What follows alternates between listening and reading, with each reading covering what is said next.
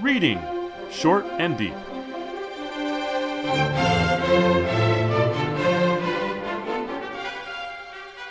Hi, I'm Jesse. And I'm Eric. And today we're reading Short and Deep, The Dead Woman by Dr. David H. Keller. This is first published in a magazine called Strange Stories, April 1939. Other authors in this issue include Robert Bloch, Henry Kuttner, August Derleth, Amelia Reynolds Long, C.L. Moore, a bunch of other folks, Frank Belknap Long, basically a cast of very famous authors. Why are we reading one of the least famous authors in this book or this magazine? I'll tell you why, Eric. I was reading an old fanzine from 1933. It was the Fantasy Fan, November 1933. And there was a column, a one-page column, by a guy named Mort Weisinger. I think that's how you pronounce his name. He's relatively famous in comic book circles as the editor of the Superman comics in, probably 30 years from the 50s to the 70s, something like that. Maybe I'm getting the timeline a little off. But he's famous for being the editor of the Superman comics and kind of being responsible for how weird they were and also how successful they were. He also had a hand in the Superman TV show, if you remember that. Oh, yes. I didn't watch it while it was airing, but I have seen it in my youth, and it was a pretty interesting show. And the column is entitled Celebrities I've Met by Mortimer Weisinger. He was 18 at the time of this column being written. And I started reading it, and I was like, wow, he has met a lot of celebrities. He starts it off saying, Dr. T. Connor Sloan. And I'm like, who's that? Who wishes he were related to the owner of Sloan's Liniment. So basically, this is a brag list of all the famous people he's met. Hugo Gernsback, who, when commended for his ability to turn out new editorials month after month, modestly shrugged it off with, quote, "It's all in a day's work." Harry Bates, who evasively, I would say evasively, but it says lavasively, answers all questions pertaining to the identity of Anthony Gilmore by saying, quote, "I'll speak only upon advice of my counsel." Ha ha ha. Harry Bates is also an editor, and I think he was an editor, and he's famous for a story that got turned into a famous, although I'm not sure why it's so famous, science fiction movie, The Day the Earth Stood Still. A. Merritt, who is probably the most famous person on this list at the time, who, though he is perhaps the greatest man I've ever known, is incredibly unaffected for a person with his success. And then, on the next one on the list, Dr. David Henry Keller, who can tell a story better than he can write, as witness the tale, The Dead Woman, told to me in his room at a hotel at the Hotel New Yorker. And I'm like, I know David H. Keller. We did a show on one of his stories, The Thing in the Cellar by David H. Keller. Very memorable story. And I'll go track this down. And then right when I said that, I read the next one, Mrs. David Keller, who enjoys piquing one's curiosity when quizzed about the name of the magazine for which her husband writes under a nom de plume. And he goes on, Angelica Keller, who is the Angelica of the scores of Keller stories, and upon whom Dr. Keller's story, A Psychological Experiment, was based. I'm like, wow, he really met the whole family in that hotel room. And he goes on to talk about other folks, but I think I could just leave it there and say that, yes, that I found this a very interesting way of tracking down stories. I tracked it down. I started reading it, and then I sent it to you. I promptly forgot that I had sent it to you, and then I noticed it was on the schedule. And then I said, oh, I got to read this for my podcast. And what I did, and I had forgotten all this backstory, I read it to myself aloud. And I found it to be a very effective story. So that's how I found it. this guy, Mort Weisinger, found it through the audio medium of having the author narrate it. And then I think this story is too long for us to read it aloud. It's 7-8 pages. It would take about half, I don't know, 20 minutes, something like that, half an hour, maybe not. But I think everybody should go to the website, download the PDF, and read it to themselves aloud or to a friend. I take it that's not the way you experience the story. I read it because my friend Jesse sent it to me. But you didn't read it mouthing the words out I did loud. not. No. I always think about how, I'm an audiobook guy. My website's called SFF Audio, right? I love the experience of being read to as a kid. And, when people weren't willing to do that, I had to read it on the page. But I have always retained that love of listening to a story rather than having it, pop out of my eyes. And in this case, I think it is a good story that works as a story to be read aloud. Some work better that way, and I think this is one of them. I'm sure that you are right about that, Jesse. When one reads aloud, one is inevitably offering an interpretation. Mm-hmm. This particular story, let me give a quick précis for those who haven't read it. This particular story, I think, makes that interpretive act crucial. The story begins with what may be a first or third person narrator. We don't know. He says that, actually, let me read the first few paragraphs. Sure. But that becomes a frame within which we get a story told by someone mentioned in the outer frame. And then we never come back to the outer frame. So It's a front framed story that has all sorts of implications, front framing. Then the story within the story, which is by far the bulk of the tale, is told by the person mentioned in the outer frame, who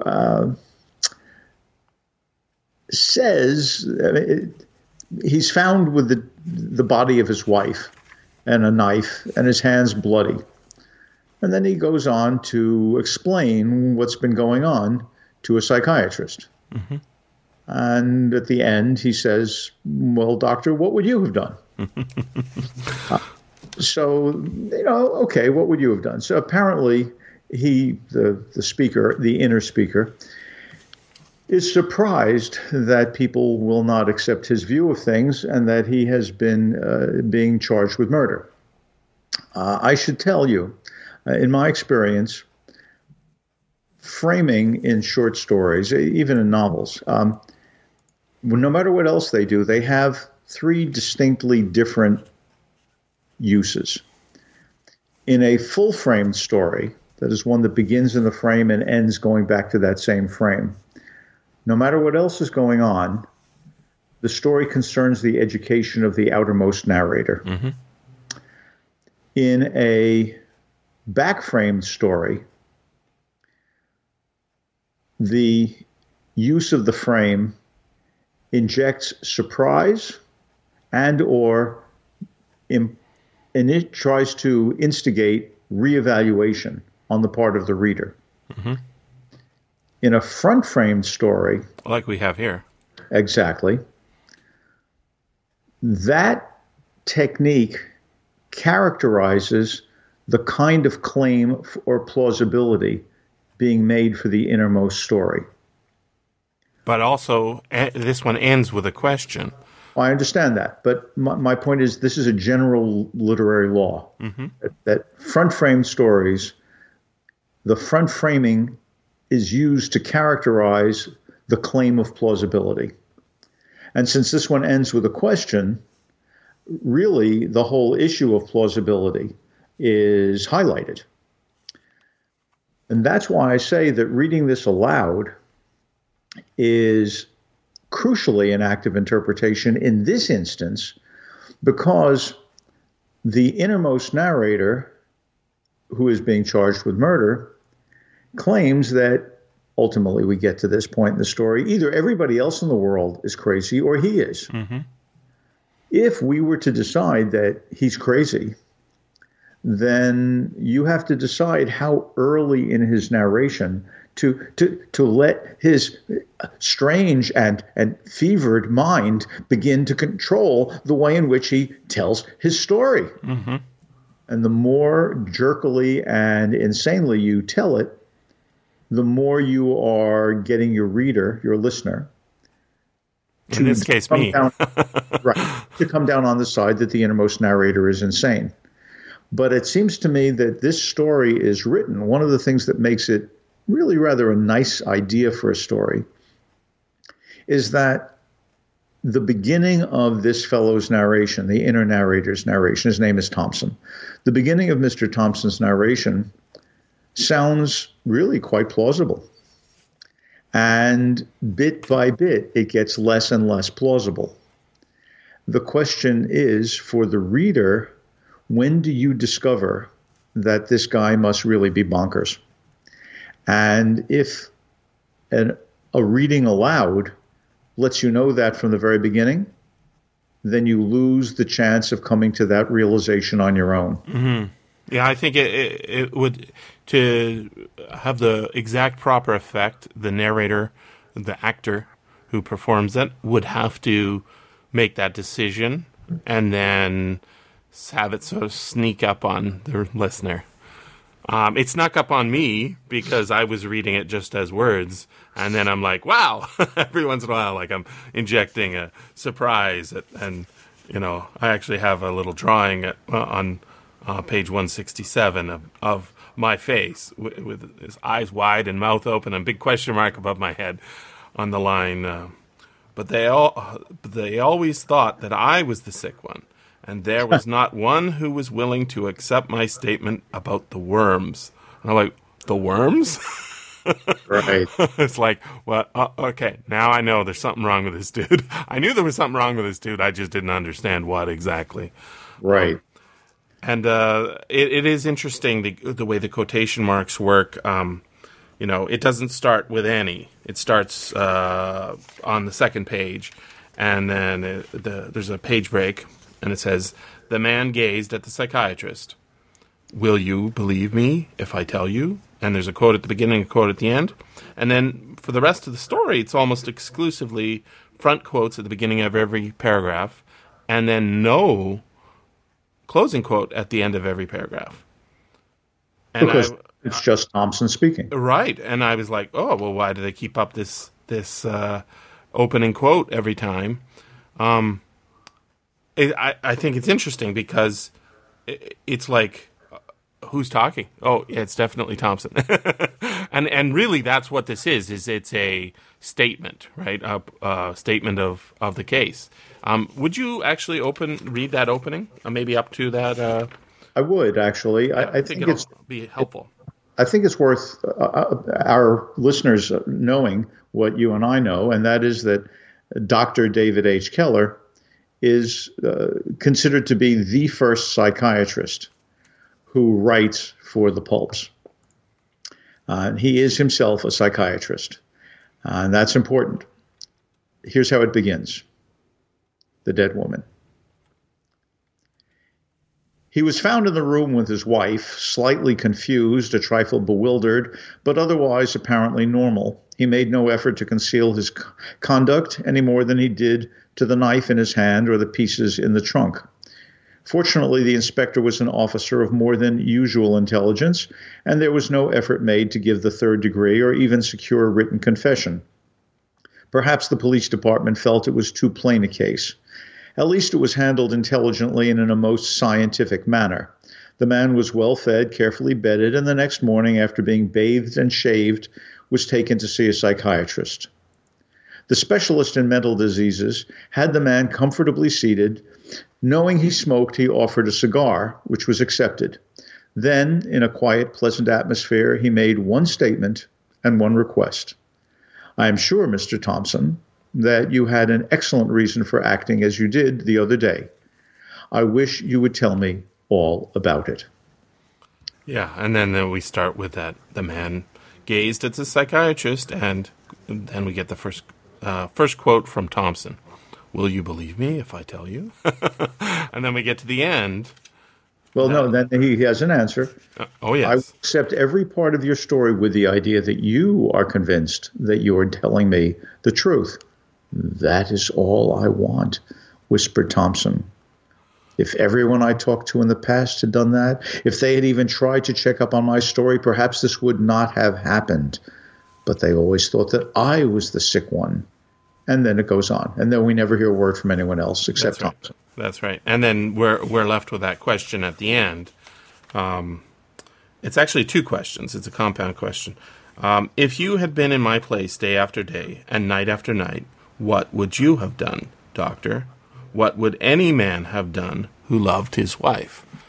I don't think most people will take that to heart in the way that a person who was actually sitting there listening to this. I'm pretty sure he's crazy. Crazy man. I mean, that as a psychiatrist, my diagnosis is he is crazy. Yeah. His long narration, which is the body of the story, says, he and his wife were getting along fine, but then he noticed that she coughed a lot. Mm-hmm. He was losing sleep over this, and symptoms keep coming up. He reports her symptoms. She stops eating so much.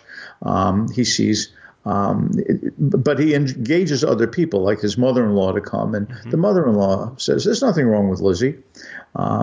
But he keeps seeing more symptoms, and he begins to see flies landing on her face. When he walks into her room, she's lying, presumably asleep, but her eyes are wide open and rolled back in her head. And then he starts to have this smell that he's noticing in the house, as if we have a person being, a corpse moldering. And since the title is The Dead Woman, I think it's quite reasonable for a reader to be thinking, oh my goodness, she's actually dead. But if she is dead, how come everybody else says, the doctor who comes to visit saying, no, she's fine. The mother-in-law saying, she's fine. Mm-hmm. How come everybody else says that she's fine? And we know something's going wrong with Mr. Thompson because he's a bookkeeper, and he himself reports that his bosses are annoyed that he's making mistakes with his calculations. He attributes that to him not being able to sleep and his worry about his wife. But there's a number of points where he is doing his utmost to try and convince people that there's something wrong with her. Exactly. And so going back to that beginning, I have, to me, an important question. I don't know how to take that beginning. The whole story could have been written just as a first-person narrative of somebody who becomes progressively more obviously insane, the way Poe wrote The Black Cat. Mm-hmm. It is a very similar story, actually, to another Poe story in which a man, I'm trying to remember the name of it, but it's the one with the eye, where he stares into his eye and shines a light into the old blind man's, one eye, and then creeps into the room. It is very, very It's Poe-like. The Telltale Heart. Telltale Heart. Oh, that's the one, yes. So it could have been done differently. It's also in terms of having a first-person narrator reveal his own, progressively reveal his own insanity. The Oval, both of those stories and some others by Poe would work. But this one has the frame. And so if I didn't know that Keller was in fact a psychiatrist, I would substantially question, well, I guess I do anyway, whether or not this opening is itself a critique of psychiatrists. That is, it says, he was found in the room with his wife, slightly confused, a trifle bewildered, but otherwise apparently normal. He made no effort to conceal his conduct, right? And there's a bloody knife and pieces in the trunk. And it doesn't say pieces of what, but we eventually figure it out. Well, here in the 21st century, having all this literature behind us, I didn't have any trouble deciding what they were pieces of.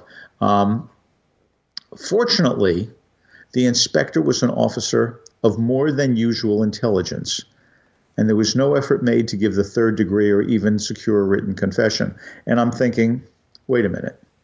Whoever is speaking here, whether it's a third-person narrator or a first-person narrator, is he saying that this was an inspector of more than usual intelligence for police inspectors and showing just how arrogant this guy is, the speaker is, in relation to the police? And that arrogance is not really justified. Why wouldn't you want to interrogate somebody immediately on apprehension rather than giving them the chance to manufacture and learn a self-justifying story? So this notion that the narrator, the outermost narrator, offers that the psychiatrist, the inner psychiatrist, gets to find out what he wants without any interference by the police, that's actually stupid. It's bad police procedure. And so it's possible to think Keller means this as a critique of psychiatrists. And that idea is borne out for me in one way, might be borne out, by saying the specialist in mental diseases had the man comfortably seated. Knowing he smoked, he offered a cigar, which was accepted. Mm-hmm. Cigars come up a number of times. They do indeed. And they are also, by this time, famously attributed to that quote from Freud. Mm-hmm. Right? Sometimes a cigar is just a cigar. And so I can't help but wonder if Keller means all of this as a critique of psychiatrists. Now, if that's the case, the inner story becomes something quite different. Why is it that Mr. Thompson has gone insane? Why is it that he has seen his wife as deader and deader and deader? We have only one hint, I think, and that hint comes on page 70. He's thinking about his life with his wife. It had been a hard week for me because he's getting his numbers wrong. I've got this marked as well. Okay, great. So I sat down by her bed and tried to think, but more I thought, the worse things seemed. The more I thought, the worse things seemed. The night was hot and the flies kept buzzing. Just thinking of the past and how we used to go to the movies together and laugh and sometimes come home crying, and how we used to bluff about the fact that perhaps it was just as well we didn't have a child, so long as we had each other, knowing all the time that she was eating her heart out for longing to be a mother and blaming me for her loneliness. Mm. Now you look at that and you can easily see the possibility that Mr. Thompson, I mean, they're both bluffing, according to Thompson. Mm-hmm. He knows what's really going on inside him, and he believes that Lizzie knows what's going on inside her. Maybe he accepts the blame, and he can't bear the blame. And so as she becomes more and more dead to him, and I mean that metaphorically, as in their marriage observable by a third party, mm-hmm. she becomes more dead to him. He sees her as progressively more dead, not metaphorically, but literally. And when it gets to the point where she has been dead so long to him that she simply must be put out of her misery because she doesn't realize she's dead, that becomes his justification for actually killing her and dismembering her. This suddenly becomes a very powerful case study, told only implicitly. And it's a terrific story by a psychiatrist. The reason I highlight that interpretation at this point, Jesse, is that if that is the case, if this is a terrific psychiatrist story, why would we think that the critique of psychiatrists exists in the outermost frame? And I think the answer is this. I think that Keller is smart enough to realize that although this looks both one way and the other, maybe in life things are both one way and the other. That the whole question of believability, sanity, is only a social hunch. And maybe as a storyteller, he knows that what he's doing is manipulating our sense of what something may mean. So when he ends by saying, "What would you have done, doctor? What would any man have done who loved his wife?" The implicit story is, what do you believe, reader? Do you believe that everybody misunderstood? Do you believe that no one saw what was going on in this relationship? Or do you believe that the man is just a murderous criminal? It's good. There is a critique of doctors within the inner story, and there's also a lot of mother action going on. You read from that part that I had marked as well, about she can't be a mother. The mother-in-law says if you would just spend more time with her, you'd make her fat and happy, right? There's all sorts of mothering action, and then. This is on the second column on page 68. This is part I marked as well as rather striking. During the night, I lit a candle and, shading it with my hand, tiptoed in to see her. There's the telltale heart, right? She had her eyes open, but they were rolled back, so all you could see was the whites. So this is exactly what that famous scene in The Telltale Heart is, except she's got two eyes instead of the one. Well, in The Telltale Heart, the old man's eye is described as blue, actually. Right, but it's not a seeing eye. There's no... No, it's not a seeing eye. He's got cataracts. She was not breathing. At least I could not tell that she was breathing. And this is his claim that she's dead. All the evidence piles up, right, for him. At least I could not tell that she was breathing. And when I held a mirror in front of her mouth, there was no vapor on it. My mother had told me the purpose of that when I was a boy. I remember that from a movie or something. I don't remember, if my mom explained to me while I was watching the movie that you could do that. But this dude's mom is kind of weird if there wasn't a movie. This is 1933. Maybe there was a movie that showed that or something. This is not something that comes up on a daily basis. You don't have to go and check to see if somebody's alive by putting a mirror near their face, right? So there's some mom stuff there too. But I actually want to go back to earlier on page 68, right near the top in the first column. He says... this is right after the doctors come and check to see if she's dead. She's sleeping, says the doctor, and then the doctor says, "You worry too much about her, Mr. Thompson." Right there, my difficulty started. Here was a doctor who was supposed to know his business, and he said there was nothing wrong with my wife. And there I was, just a bookkeeper, and I just knew what was the matter. What was I to do? Tell him that he was wrong? Send for another physician? He eventually does that, right? He claims to have done all sorts of things to try to help his wife. And then this phenomenon happens where she stops talking to him. She talks to the mother-in-law, her own mother. She makes food for him. She does all sorts of stuff for him while he's busy at work, but she won't talk to him. And then one day, he comes home and the food is not made, and he has to make his own food. And that's the night, I'm pretty sure that's the night that he kills her. He doesn't think he's killing her, says he. He sees a worm crawl out of her nose or something. He calls the Undertaker. Undertaker says she's not dead.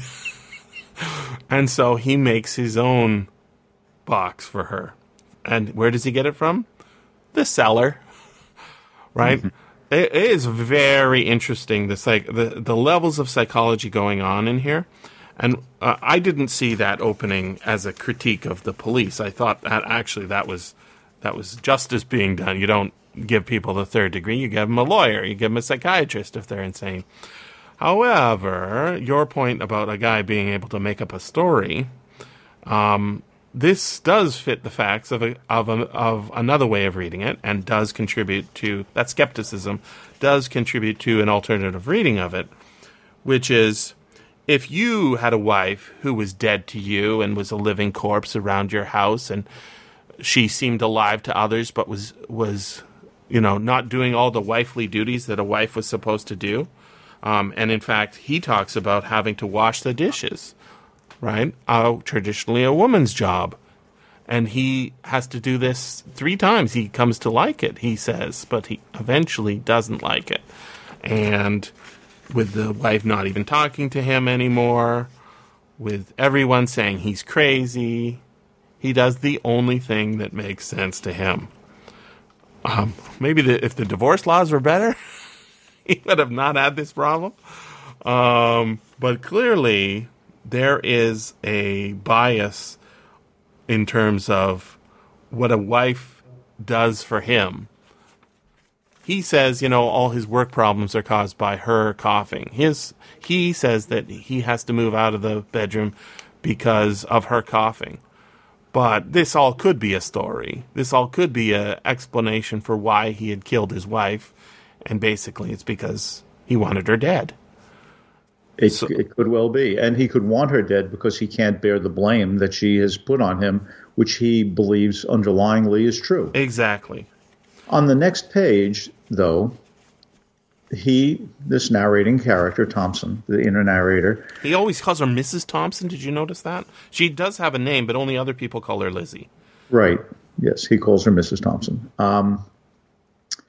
He has taken her to a mental specialist, and who doesn't agree with Thompson's view. Nonetheless, Thompson reports the specialist, must have been good because he charged me $25 just for the office call.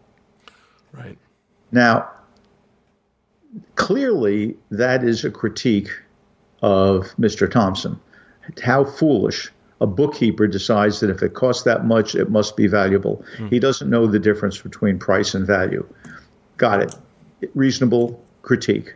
However, Freud himself argued that you must charge for therapy or people will not pay adequate attention to it. They will not believe that it's valuable.